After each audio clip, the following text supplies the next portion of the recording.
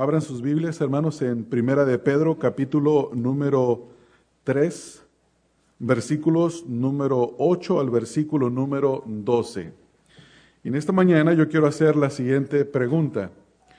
¿Cuál es la mejor clase de vida que una persona pueda vivir? ¿Cuál es la mejor clase de vida que una persona puede vivir? Yo creo que la respuesta a la pregunta va a variar y va a depender de cuál es la forma que la persona tenga de ver la vida, cuál es su esperanza, qué es lo que espera de esta vida. Si nosotros le preguntamos a la mayoría de las personas, van a decir que la mejor forma de vivir es aquella donde se tiene dinero en abundancia para cumplirse todos los gustos, todos los caprichos, tener una buena salud para poder disfrutar todo aquello que se tiene. Y si es posible tener cierta fama, porque la fama es importante, la gente se preocupa mucho por lo que los demás piensen de ellos.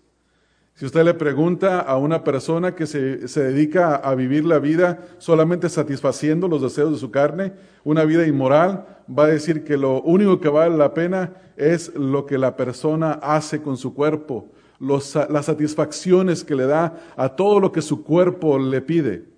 Otras personas podrían decir, bueno, la mejor vida que se puede vivir es aquella que se vive bien. Pero la pregunta es, ¿cuál es la mejor vida que uno puede vivir? ¿Cómo sabemos nosotros que la vida que ustedes y yo hemos elegido vivir o que estamos viviendo en este momento es la mejor vida que se puede vivir? ¿Cómo puedo tener yo la certeza de que la clase de vida que estoy viviendo hoy es la mejor vida o que al final de mi vida yo voy a poder decir, estoy complacido con la clase de vida que he vivido? Estoy contento, estoy satisfecho con esa vida. Si nosotros le preguntáramos a los falsos maestros cuál es la mejor clase de vida que se puede vivir, algunos nos dirían que la mejor clase de vida que se puede vivir hoy es la que se vive teniendo abundancia económica, es decir, libertad financiera, o teniendo una gran salud y tener abundancia de todas las cosas que este mundo tiene para ofrecer. Joel Osteen lo puso en su título, dice, tu mejor vida ahora. Los maestros del Evangelio de la Prosperidad, los falsos maestros debería decir, dice que tener abundancia en todo, abundancia de buena salud, abundancia de dinero, abundancia de buenas relaciones. Y citan un versículo de la palabra de Dios que dice en Juan capítulo 10, versículo 10, que el ladrón viene para matar, robar y destruir. Y Jesús dice, yo he venido para que tengan vida y la tengan en abundancia. Pero ellos interpretan que la vida abundante en Cristo Jesús es una vida abundante de todas las cosas buenas, entre comillas, que este mundo tiene para ofrecer. De vivir una vida libre de padecimientos, como dicen los falsos maestros de la Iglesia Universal, pare de sufrir. Una vida sin sufrimientos, una vida sin problemas. Y mi pregunta ¿es esa la clase de vida que la palabra de Dios nos dice a nosotros que es la vida que debemos de vivir? Y la respuesta es lo que dice la Escritura, lo que vamos a estudiar en este momento. ¿Qué dice la palabra en cuanto a la mejor vida que una persona puede vivir? ¿Es aquella que está libre de aflicciones? ¿Aquella que tiene abundancia de todo? ¿O es aquella clase de vida que expresó el apóstol Pablo, donde él dice, sé sufrir, sé tener en abundancia, sé tener escasez, todo lo puedo en Cristo que me fortalece? Es aquella vida que depende de Dios en oración, aquella vida que depende de Dios para la providencia en todos los aspectos de la vida. ¿Es esa la clase de vida que vale la pena vivir? Bueno, vamos a ver qué es lo que dice la Escritura. La semana pasada, ustedes recordarán, nosotros dimos comienzo a un estudio titulado La vida sí vale mucho. La vida sí vale mucho.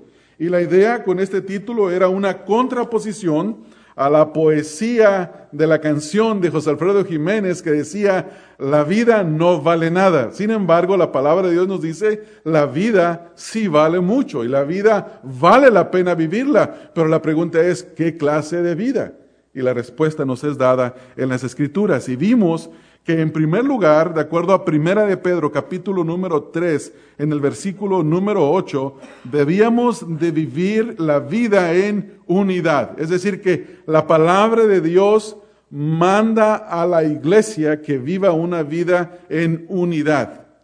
Es la clase de vida que agrada a Dios, donde en esa vida de unidad hay un sentir compasivo, hay amor fraternal, hay misericordia, y los creyentes son humanitarios, son amigables los unos para con nosotros. Esa es la calidad de vida que la palabra de Dios nos manda vivir y nos dice que es la vida que vale la pena vivir.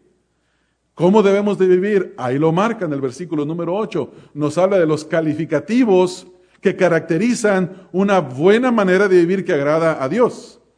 En segundo lugar, vimos en el versículo número 9 cómo debíamos de vivir para con los incrédulos.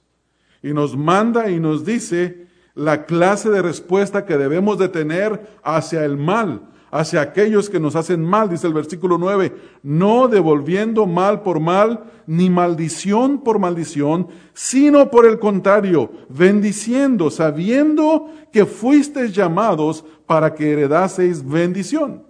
Entonces la palabra de Dios nos dice que la clase de vida que vale la pena vivir es la que se vive en unidad con los hermanos en la iglesia, y la vida que se vive sabiendo cómo responder a los enemigos del evangelio, aquellas personas que buscan hacernos mal, es dándoles una respuesta correcta, apropiada, no devolviendo mal por mal, sino bendición por mal.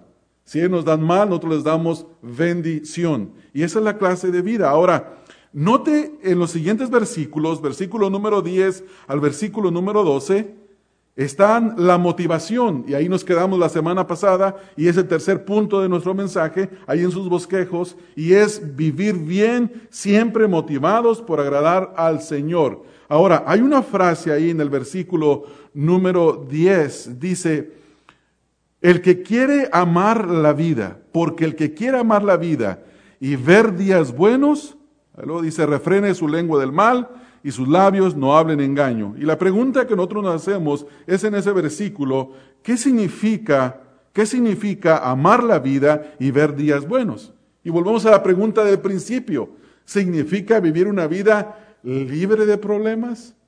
La palabra de Dios promete que si nosotros no pagamos mal por mal, sino bendecimos, y nuestra lengua se refrena del mal, y nuestros labios no hablan engaño, nosotros vamos a vivir una buena vida, o sea, sin problemas, sin preocupaciones, una vida que no tenga ninguna dificultad. ¿Es eso lo que la Escritura está leyendo? Y yo creo que no, ¿Por qué no? ¿Por qué no? Porque el versículo número 10 al versículo número 12 es una cita directa del Salmo número 34. Salmo número 34, del versículo número 12 al versículo número 16.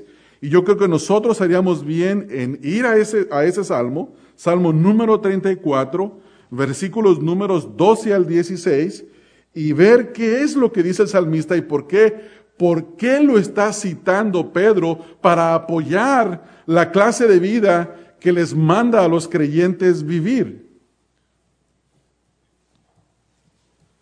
Y vamos a leer el Salmo. Dice el Salmo número 34, en el versículo número 12, el 16. ¿Quién es el hombre que desea vida, que desea muchos días para ver el bien? Es una pregunta.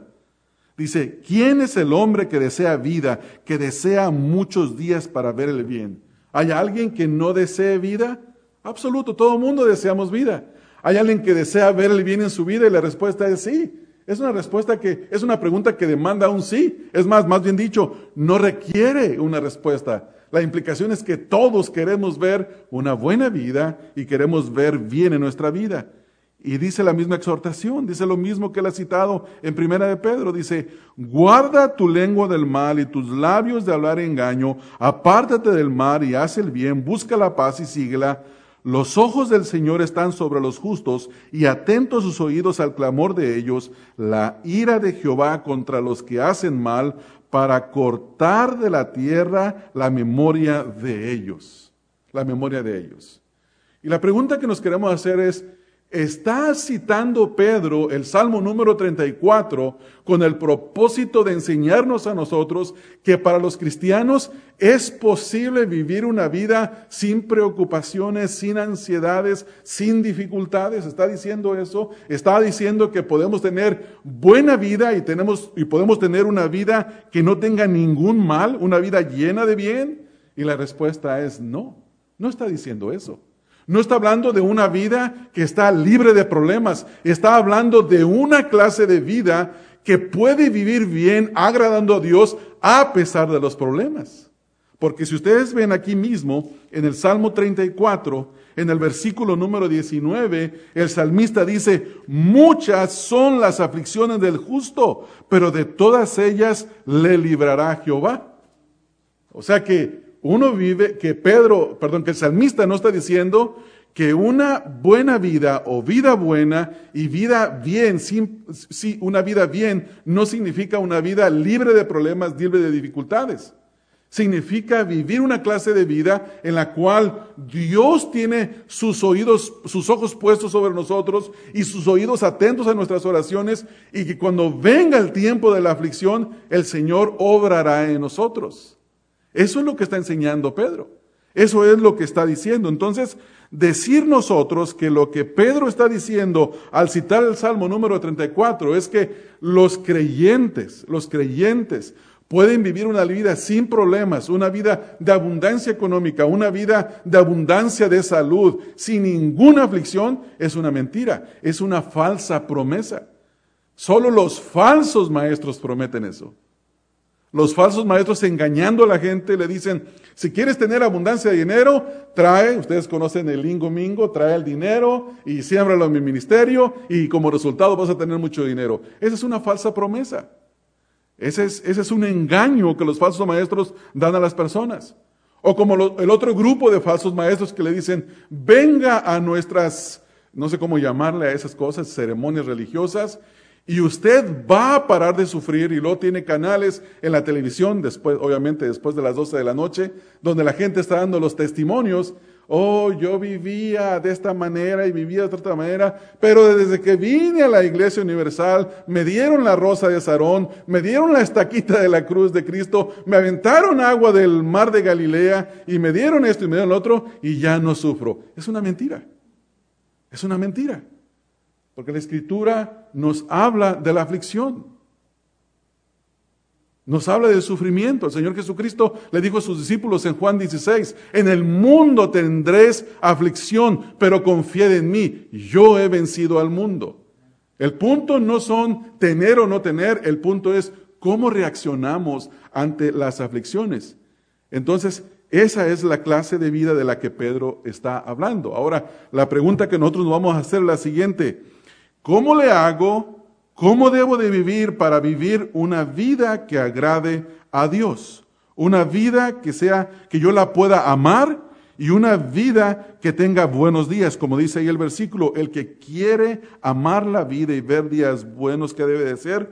En primer lugar, debe de tener un freno en su lengua. Un freno en su lengua. Dice, refrene, detenga, póngale un alto. No sea una persona de lengua suelta. Sepa refrenar su lengua. Ahora, antes de ver cada uno de esos puntos, necesitamos de ver qué es el contexto de este pasaje, y ustedes habrán de recordar que el contexto de esto comienza en el capítulo 2, versículo número 11 específicamente. Y ya hablamos de que hay instrucciones para que nos sometamos a las autoridades, hay instrucciones para que los criados se sometieran a los amos, y en este día nosotros nos sometamos a nuestros patrones. Hay instrucciones en el capítulo 3 para que en el hogar nos sometamos unos a otros. Y ahora, en el versículo número 8, recuerda lo que dice, finalmente, sed todos de un mismo sentir. Está concluyendo con las instrucciones.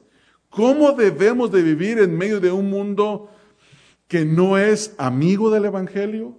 Un mundo que desprecia a los creyentes, que los margina, que les llama nombres, que no tiene ninguna clase de simpatía para el verdadero creyente? Y la respuesta es lo que se nos acaba de decir aquí. Pero ahora, si usted quiere amar la vida y ver días buenos, la primera cosa que tiene que hacer es ponerle un freno a su lengua. Dice el versículo número 10, refrene su lengua del mal. Número 1, aprenda a dominar su lengua.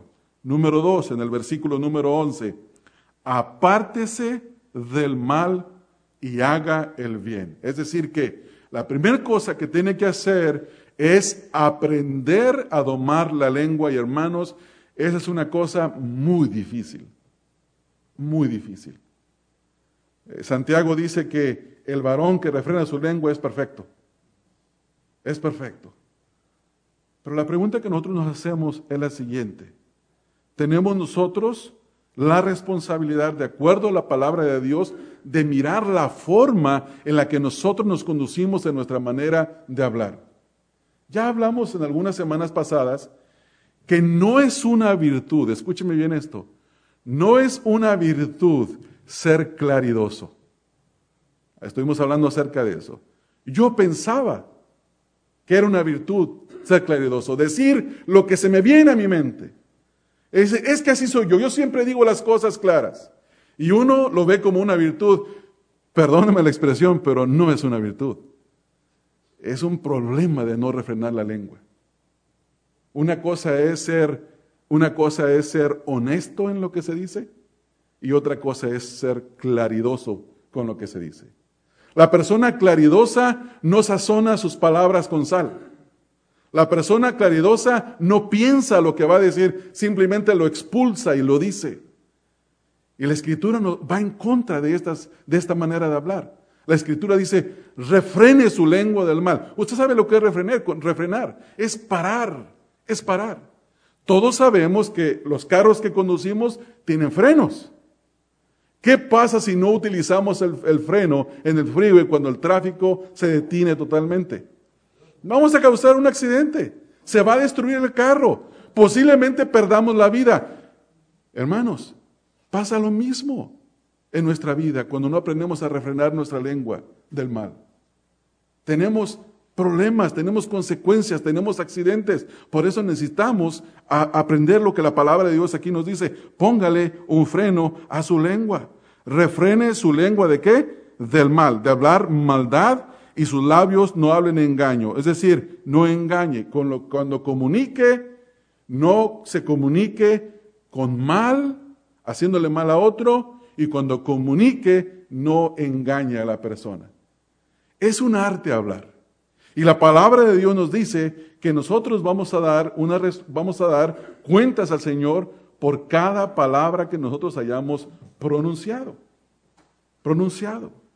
Ahora, hermanos, pensando un poco y volviendo a lo que estábamos argumentando al principio, cuando Pedro dice aquí, el que quiere amar la vida y ver días buenos, está diciendo una vida libre de problemas, una vida libre de necesidades, y la respuesta es no. Como por ejemplo, si ustedes van conmigo al libro de Efesios, el libro de Efesios nos manda la forma en la que nosotros nos debemos de conducir en la manera de hablar, Si aquí dice que debemos de refrenar nuestra lengua, la pregunta es entonces, ¿cómo debemos de hablar? Si no debemos de hablar con engaño, ¿cómo debemos de hablar? Efesios 5:20 dice lo siguiente, dando siempre gracias por todo al Dios y Padre, en el nombre de nuestro Señor Jesucristo. Tenemos que conducirnos de una manera en la que damos gracias a Dios por todo. Y no utilizamos la capacidad de hablar para hablar mal ni para hablar engaño, sino que vivimos bendiciendo a nuestro Señor.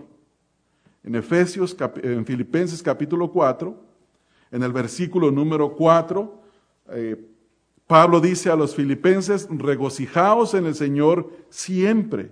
Otra vez digo, regocijaos. Tiene que ver con una manera de vivir contraria a darle lengua suelta o dejar la lengua sin refreno. no nos está diciendo que no hablemos, nos está diciendo que cuidemos la manera en la que nosotros debemos de hablar, regocijándonos en el Señor. Si ve en el capítulo 4, ahí mismo, versículo número 7, dice que, y la paz de Dios que sobrepasa todo entendimiento, guardará vuestros corazones y vuestros pensamientos en Cristo Jesús.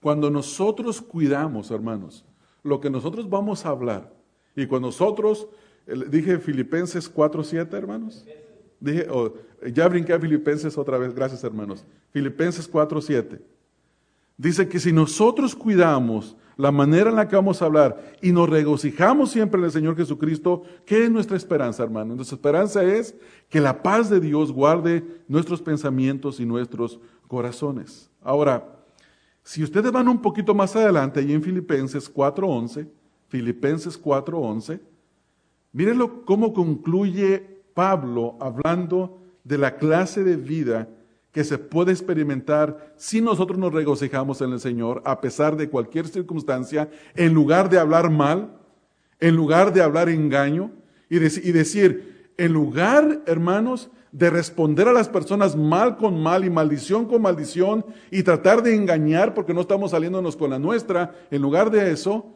buscar agradar a Dios, regocijarnos en el Señor, orar al Señor.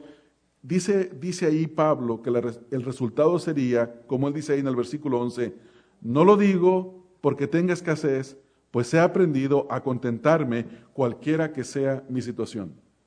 Hermanos, cuando nosotros recibimos de las personas que no son creyentes los ataques, los desprecios o las consecuencias del pecado de otros, muchas veces tenemos la tentación ¿a qué? A pagar mal por mal, o maldición por maldición, o a no refrenar nuestra lengua del mal.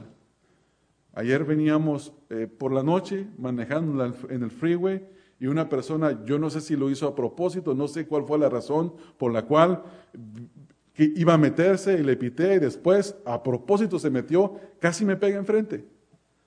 Y yo no sé si lo hizo por mal, la verdad que yo no sé, pero hay una posibilidad, algunos así son para manejar, lo hacen a propósito para molestar a la persona que va manejando. Y la pregunta es, ¿tengo yo que pagar con lo mismo? ¿Tengo yo que hacer lo mismo? ¿Tengo que alcanzarlo y luego metérmele y hacer lo mismo? No, hermanos, es muy posible que me pueda dar muy mal. Hay gente que está muriendo en estos días. Saben ustedes, escuchan las noticias y gente que los han matado por pelearse con otro que va en el carro. Hermanos, la exhortación de la palabra de Dios es esa. Si queremos nosotros amar la vida y ver días buenos, necesitamos de refrenarnos de hacer el mal. No está diciendo la palabra de Dios que no hablemos, no, hablemos, pero bendigamos a las personas, bendigamos a Dios, alabemos a Dios. Eso es lo que está diciendo aquí Pedro. Eso es lo que nos está mandando a nosotros a hacer. Ahora note lo que dice el versículo número 10 ahí al final, dice, y refrene su lengua del mal y sus labios no hablen, ¿qué, hermanos? Engaño. O sea que en la manera que nosotros nos conducimos para con los demás, debemos de buscar ser verdaderos. No decirles cosas con el propósito de engañarlos. Como a veces los vendedores que andan por ahí en la calle. Una vez estaba yo jovencito, algunos 16 años, y llegó un tío mío corriendo. Se bajó de un autobús, llegó a la casa, se metió. Acabo de hacer el negocio de mi vida. ¿Y qué hizo? Y abre un paño rojo y me enseña un montón de joyas. Las compré todas por tanto, no recuerdo los pesos. Dije, ahora lo voy a llevar a probar, a que lo probara el joyero. Era plomo. Lo engañaron. Y los que buscan engañar prometen que es oro y lo dicen que lo venden porque están en una situación bien difícil, que se les murió no sé quién, y bueno, hay toda una forma de hacer engaños con el propósito de hacerle mal a la persona. La Escritura nos manda que seamos verdaderos, que no hagamos este tipo de engaño. Ahora, ¿qué sigue diciendo el versículo número 11? Ya vimos el versículo 10, ahora el versículo número 11. Dice, apártese del mal, apartarse del mal y haga el bien. Esto me hace pensar, hermanos, en el Salmo número 1. ¿Qué dice el Salmo número 1? Bienaventurado el varón que no anduvo en consejo de malos, ni estuvo en camino de pecadores, ni en silla de escarnecedores se ha sentado. sino que en la ley de Jehová está su delicia, y en ella medita de día y de noche. ¿Qué es lo que está mandando este versículo aquí? ¿Qué nos manda a hacer? Que nos apartemos, que nos quitemos del mal, del camino del mal, y que hagamos el bien. Busquemos la paz y la sigamos. Ahora, la segunda motivación que se nos da está en el versículo número 12. Y yo quiero que noten, hermanos, que en el versículo número 12 hay dos cosas que tienen que ver con razón. En la primera, es la primera que aparece aquí, está en el versículo número 12. ¿Por qué? ¿Por qué razón yo debo de refrenar mi lengua? ¿Por qué razón yo debo de no hacer el engañar a los demás? ¿Por qué razón debo de apartarme del mal? ¿Por qué razón debo de hacer el bien? De buscar la paz y de seguirla. Y la respuesta está en el versículo número 12. Porque los ojos del Señor están sobre los justos y sus oídos atentos a sus oraciones. Y esta, mis amados hermanos, es la razón por la cual debemos de vivir una vida alejada del mal. Porque si nosotros hacemos esto, el favor de Dios estará con nosotros. El favor de Dios en el sentido de que sus ojos miran todo y sus oídos escuchan todo. Está atento a nuestras oraciones, y cuando venga el tiempo de la dificultad, el tiempo de la lucha, el tiempo de la prueba, el Señor estará mirando y el Señor estará escuchando. Y nosotros, hermanos, tendremos victoria a pesar del sufrimiento en nuestra vida. Esa es la clase de vida que Dios está mandando aquí. Entonces, note que el primer por qué, la primera razón, es porque Dios está con nosotros. Ahora note la segunda, el segundo pero o el por qué. Es uno que no es a favor, sino es en contra. ¿Lo puede ver ahí? Pero el rostro del Señor está, ¿cómo dice el versículo? Contra aquellos que hacen el mal. Está contra aquellos que hacen el mal. La razón para vivir una buena vida, para amar la vida y amar la clase de vida que tiene que ver con el refrenarse del mal, con el apartarse de la maldad, con el no pagar mal con mal, sino pagar bendición a aquel que nos hace mal, es porque cuando hacemos esto, los ojos del Señor estarán sobre nosotros y sus oídos atentos a sus oraciones. Y aquel, hermanos, que no hace esto, Dios está contra él. Es decir, que hay una clase de vida que agrada a Dios. Y la clase de vida que agrada a Dios es esta, la cual se vive no pagando mal por mal, ni maldición por maldición, sino todo lo contrario, bendiciendo a aquel que nos maldice. Hermanos, esta es una motivación para nosotros en esta mañana. Es una motivación para vivir así. Esta es precisamente la clase de vida de la que está hablando aquí. Ahora, debemos de entender, hermanos, que la frase que vemos aquí, los ojos del Señor están sobre los justos, implica que no solamente Dios ve nuestros problemas o nuestras dificultades, sino que está ahí para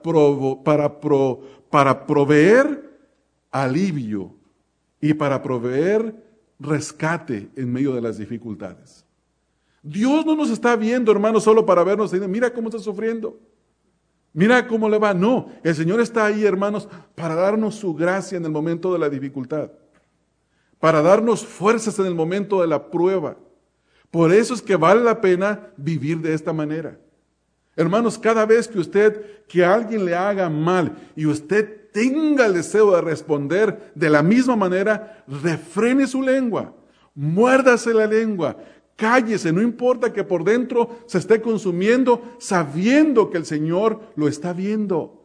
Y no nomás por el hecho de que me ve, sino que el Señor le agrada ese tipo de vida.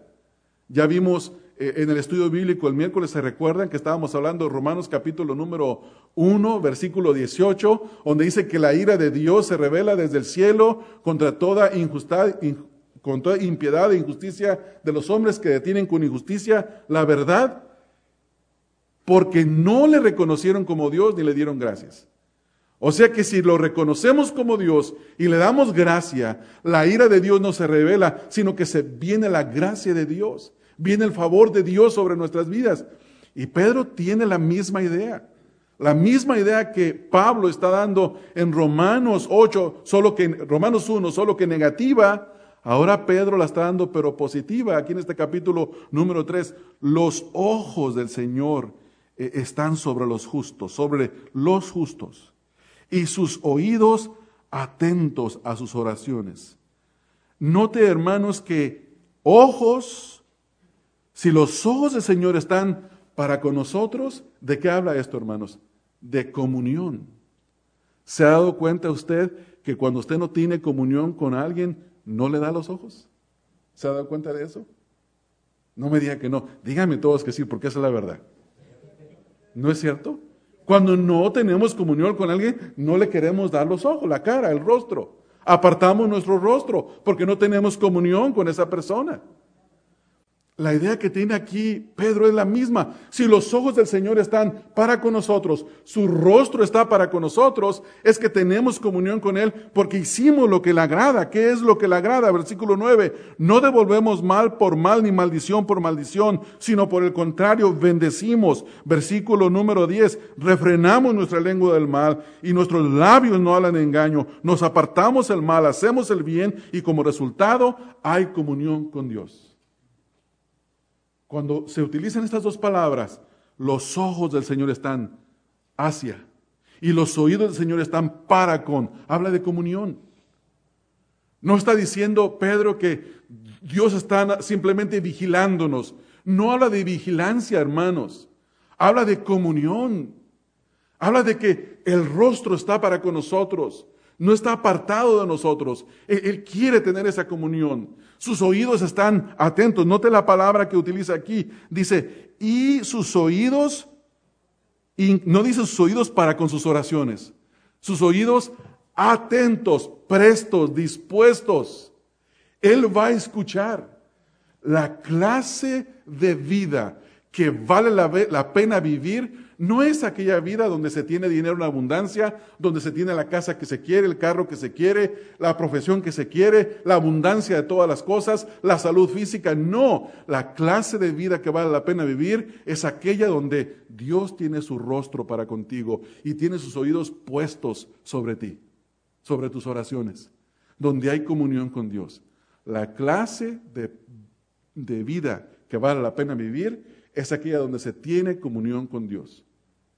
Esto es lo que está hablando Pedro. Por eso dice, los ojos del Señor, los oídos del Señor están atentos a sus oraciones. El Señor tiene sus ojos puestos sobre nosotros. Si usted va al Salmo 34, versículo 7, Salmo que leímos, dice, el ángel de Jehová acampa alrededor de los que le temen. ¿Y qué hace, hermanos? Los defiende. O sea que los ojos del Señor están para vernos, para tener comunión, pero también para proveernos alivio, para proveernos defensa, para rescatarnos. Versículo 8, ahí mismo del Salmo 34, versículo 8. Gustad y ved que es bueno Jehová. Dichoso el hombre que confía en Él. La invitación del salmista es que, hermanos, no pagues mal por mal ni maldición con maldición. Refrena tu lengua del mal, apártate del mal, haz el bien y probarás el rostro del Señor. Y probarás que los oídos de Dios están atentos a tus oraciones. Pero haz lo contrario y sabrás que el Señor está contra los que hacen mal. Que Dios no estará con sus ojos puestos sobre ti y con sus oídos atentos en comunión contigo, sino que será tu enemigo. Será tu enemigo. En el mismo Salmo 34, versículo 10, los leoncillos necesitan y tienen hambre, pero los que buscan a Jehová no tendrán falta de ningún bien. Pedro está hablando en este contexto del Salmo número 34.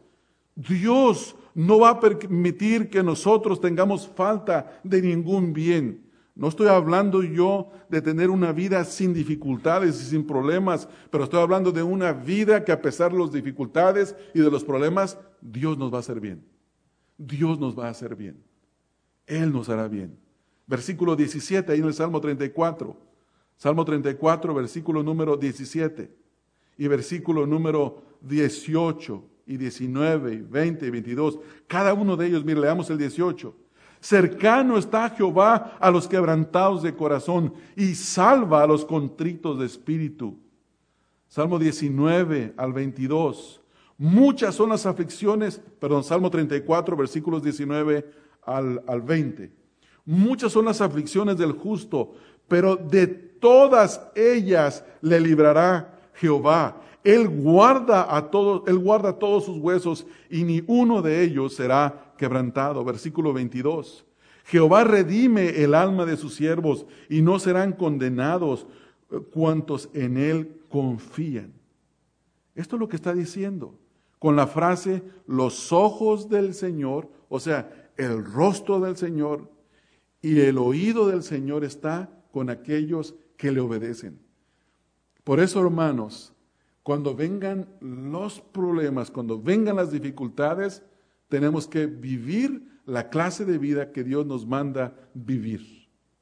Esta es la clase de vida que vale la pena. Esta es la clase de vida de la cual Pedro está hablando.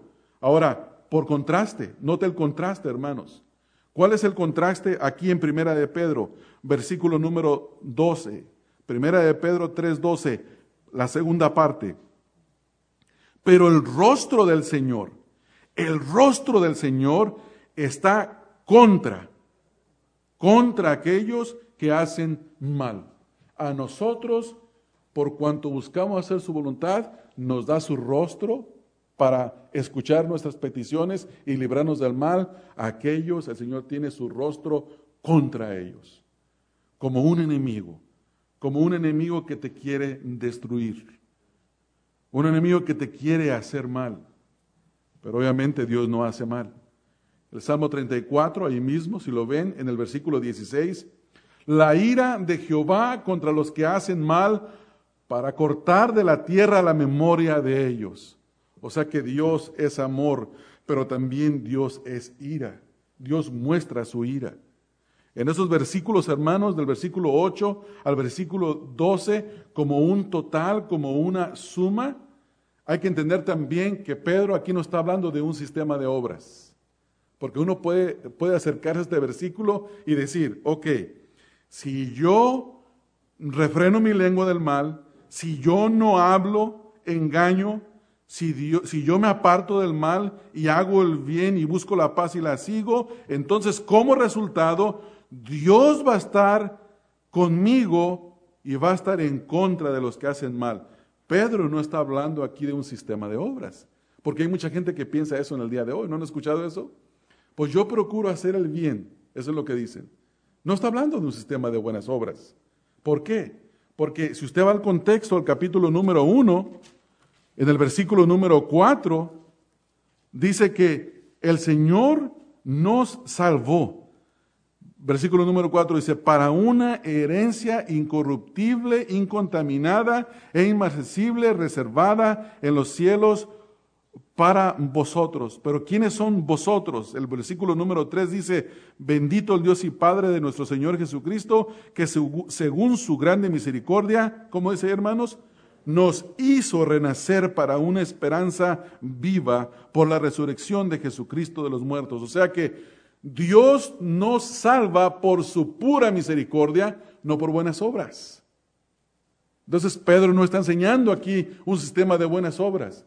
Pedro está enseñando aquí que aquellos que son salvados tienen su confianza puesta en el Señor y viven de acuerdo a la voluntad del Señor, porque saben que así su rostro estará con ellos, sus oídos estarán atentos a sus oraciones, y entonces, y solamente entonces, es que ellos, hermanos, solamente entonces ellos sabrán que tienen la presencia del Señor y vivirán la clase de vida a la que Dios le agrada.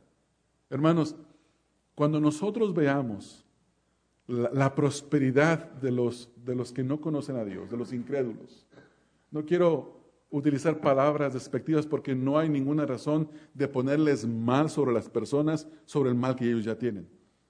Ellos están separados de Dios, están muertos en sus delitos y pecados, y no quiero poner más mal sobre el que ellos ya tienen, sobre los incrédulos. A veces uno ve entrevistas a personajes que tienen mucha fama, mucha popularidad, mucho dinero, mucho de todo lo que este mundo tiene. Y uno dice, ¿qué vida tan envidiable? No, hermanos, no pensemos en eso, no pensemos en eso. La vida que realmente es envidiable es aquella que se vive en Cristo Jesús. Esa vida, aquella vida que se vive obedeciendo al Señor. Es aquella vida que se sabe que se puede amar y que se pueden ver días buenos a pesar del sufrimiento, a pesar de las dificultades. Es aquella vida que intenta y que desea la comunión con Dios. Esa es la vida que vale la pena vivir. Ahora déjeme preguntarle a usted. ¿Se está refrenando? ¿Está refrenando su lengua? ¿Cómo anda? Si pusiéramos una escala del 1 al 10, ¿cómo anda usted de refrenar su lengua? Hermanos, yo creo que algunos de nosotros, si llegamos al 2, sería un éxito. Y no lo dije por condescender. No lo estoy diciendo por condescender. Lo estoy diciendo porque domar la lengua, parar la lengua del mal, es difícil. Y vamos a poner el ejemplo más sencillo, el que ya mencioné hace un rato, manejar en la calle. Manejar en la calle. ¿Cuántas veces ha dicho usted, este chino? O como dicen los americanos, ¿verdad? ¿Sabe que la gente que vive allá por San Fernando, la mayoría de la gente que vive en San Fernando es gente de Centroamérica? Le digo porque yo tengo familiares allá. Y dicen ellos, dice, acá todos son mexicanos. Dice un americano, dice, estos mexicanos. Dice, no somos mexicanos, somos de El Salvador, somos de Guatemala, ¿verdad? Allá no les dicen chinos, allá le llaman mexicanos a los de allá. Pero eso que dije no fue, alguien puede decir, eso no es una ofensa. Pero quién sabe qué otras cosas puede decir, qué otras cosas pueda pensar. Aquí el punto, hermanos, no es congeniar los unos con los otros. El punto es examinarnos a la luz de la palabra. ¿Cómo andamos cada uno de nosotros en cuanto al freno de la lengua? ¿Cómo estamos cada uno de nosotros en cuanto a apartarnos de hacer el mal y de hacer el bien? ¿Respondemos nosotros con bendición en lugar de maldición? Hermanos, si usted examina su vida, aún en los detalles más pequeñitos de su vida, se va a dar cuenta que quedamos a veces bajos del estándar de la palabra de Dios. Aún en pequeños detalles, tal vez alguien nos puede pedir hacer algo que no sean las palabras más apropiadas para pedírnoslas, y decimos, no lo voy a hacer. ¿Por qué? Porque no me lo pediste de la manera adecuada. ¿No? Eso es pagar mal por mal. No, hagámoslo, aunque nos haya molestado. Y si tenemos que caminar con la molestia y dando pasos en molestia, hagámoslo, porque eso es lo que agrada a Dios. Recuerde que vivir la vida de esta manera es lo que hará que el rostro del Señor esté sobre usted, inclinado hacia usted, sus oídos atentos a sus oraciones. Hermanos, ¿no le causa a usted gozo y tranquilidad saber que a pesar de las dificultades, tenemos el rostro del Señor hacia nosotros y sus oídos inclinados, atentos a nuestras oraciones? Hermanos, eso es más valioso que un contrato de fútbol que agarra un futbolista. Que yo escucho a las personas que les gusta el fútbol, ese es el jugador que más gana. Ha ganado como $260 millones en toda su carrera. ¿Y vale más eso que el rostro del Señor? ¿Que la comunión con el Señor? Y la respuesta es no. La respuesta es no. Porque construyen las mejores casas. Viven de la manera que quieren vivir y al final de sus vidas, ¿cómo terminan? Todo lo que tienen no les llenó, no les trajo satisfacción. No sirve de nada para la condición física en la que se encuentran. De nada sirve, hermanos. El placer temporal, eso es lo único que es, temporal. Y trae tremendas consecuencias dependiendo de la manera en la que cada quien viva. Pero vivir haciendo la voluntad del Señor, hermanos, trae paz, trae gozo, trae confianza en el Señor, trae una esperanza que no se acaba, porque aquel que nos ofrece la esperanza es eterno, es Dios mismo. Entonces, hermanos, yo les quiero invitar a que tengan contentamiento con la vida que tienen hoy. Si tienes mucho, gloria a Dios. Si tienes poco, gloria a Dios. Si tienes mucha salud, gloria a Dios. Si tu salud es frágil, gloria a Dios. No importa cuál sea la situación que estés viviendo en este momento, lo que importa es cómo reaccionas ante la clase de vida que te toca experimentar en este momento. ¿Cómo estás viviendo? ¿Cómo estás reaccionando? ¿Eres una persona que maldice en lugar de bendecir? ¿Eres una persona que no tiene freno en la lengua? ¿Eres una persona que lo mismo le da a caminar por el bien que por el mal? ¿Qué clase de persona eres? ¿Eres alguien que le interesa agradar a Dios? ¿Eres alguien que es una persona que se deleita en agradar a Dios? Hermanos, ¿qué acaso no nos trae paz?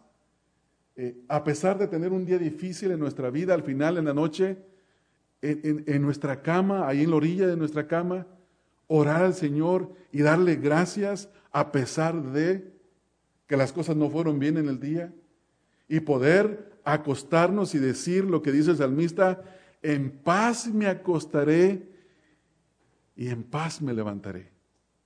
Voy a acostarme y voy a vivir con tranquilidad. ¿Por qué?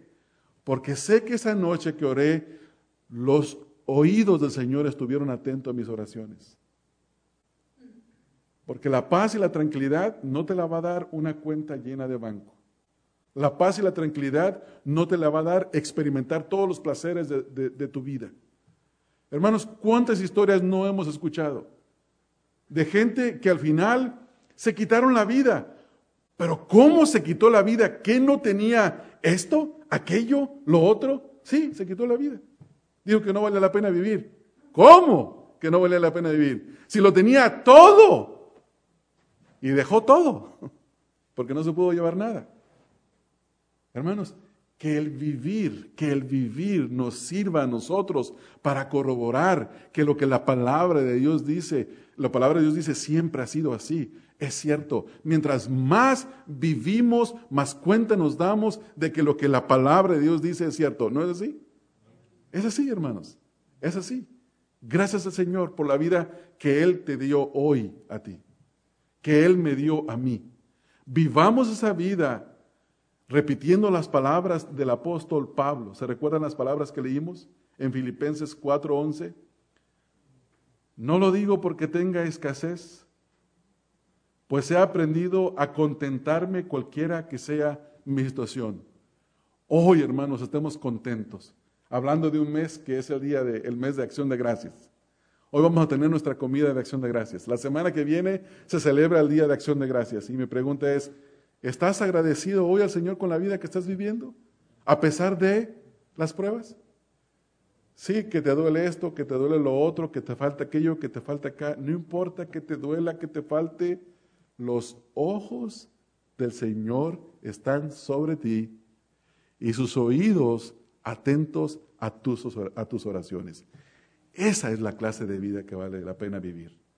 No es la vida que vive el cantante famoso, que ahorita está en una casa, en una mansión, y que puede darse cualquier placer que él le venga a su mente, que puede llamarle a un piloto y decirle: prepárame el avión porque quiero ir a cenar a Londres. ¿Y eso? ¿Se va a ir a la letrina, a lo que coma? ¿Va a volver y se va a hacer viejo? ¿Y va a morir sin Cristo y sin esperanza? Y va a terminar, como dice el versículo aquí: pero el rostro del Señor está contra aquellos que hacen el mal. Ahora, yo en ningún momento estuve promoviendo que la mejor vida es la vida pobre. Nunca dije yo eso. No estamos hablando de eso. Estamos hablando de la vida que se vive con abundancia, con escasez, en Cristo Jesús. y siempre dependiendo del Señor. Amén, hermanos. Vamos a orar. Señor, te damos gracias en esta hora, Padre. Y glorificamos, Señor, tu nombre por el gran privilegio de poder estudiar tu palabra y darnos cuenta, Señor, de que la mejor vida que se puede vivir es aquella que se vive en ti, Señor. Obedeciendo tu palabra, viviendo de la manera que tú nos mandas vivir, pero no por el hecho de alcanzar salvación, sino porque hemos alcanzado salvación en Cristo Jesús. Señor, la clase de vida que se vive, no libre de problemas, no libre de enfermedades, no libre de persecución, la clase de vida que se puede vivir, Señor, a pesar de los problemas, las enfermedades, las dificultades, o como los creyentes a quienes Pedro les escribió, que estaban siendo perseguidos. Ellos podían amar la vida y ver días buenos a pesar de la persecución. Así nosotros, Señor, el día de hoy podemos amar la vida y ver días buenos a pesar de dificultades familiares, de problemas económicos, de problemas de salud, de cualquier cosa que la vida traiga a nosotros, Señor. Podemos tener la confianza de que tus ojos están sobre nosotros y tus oídos atentos a nuestras oraciones, de que estamos en comunión contigo por los méritos de nuestro Señor Jesucristo, quien nos salvó, quien nos redimió, quien se entregó a sí mismo por nosotros, Padre. Gracias, Señor, por tu palabra. Gracias por la vida que ahora nos permites vivir en Cristo Jesús. Amén, Señor. Amén. Que el Señor les bendiga, hermanos. Este mensaje fue predicado por Ramón Covarrubias, quien es pastor de la Iglesia Bautista Emanuel. Para más información sobre el ministerio Estudia las Escrituras, visita la página www.estudialasescrituras.org.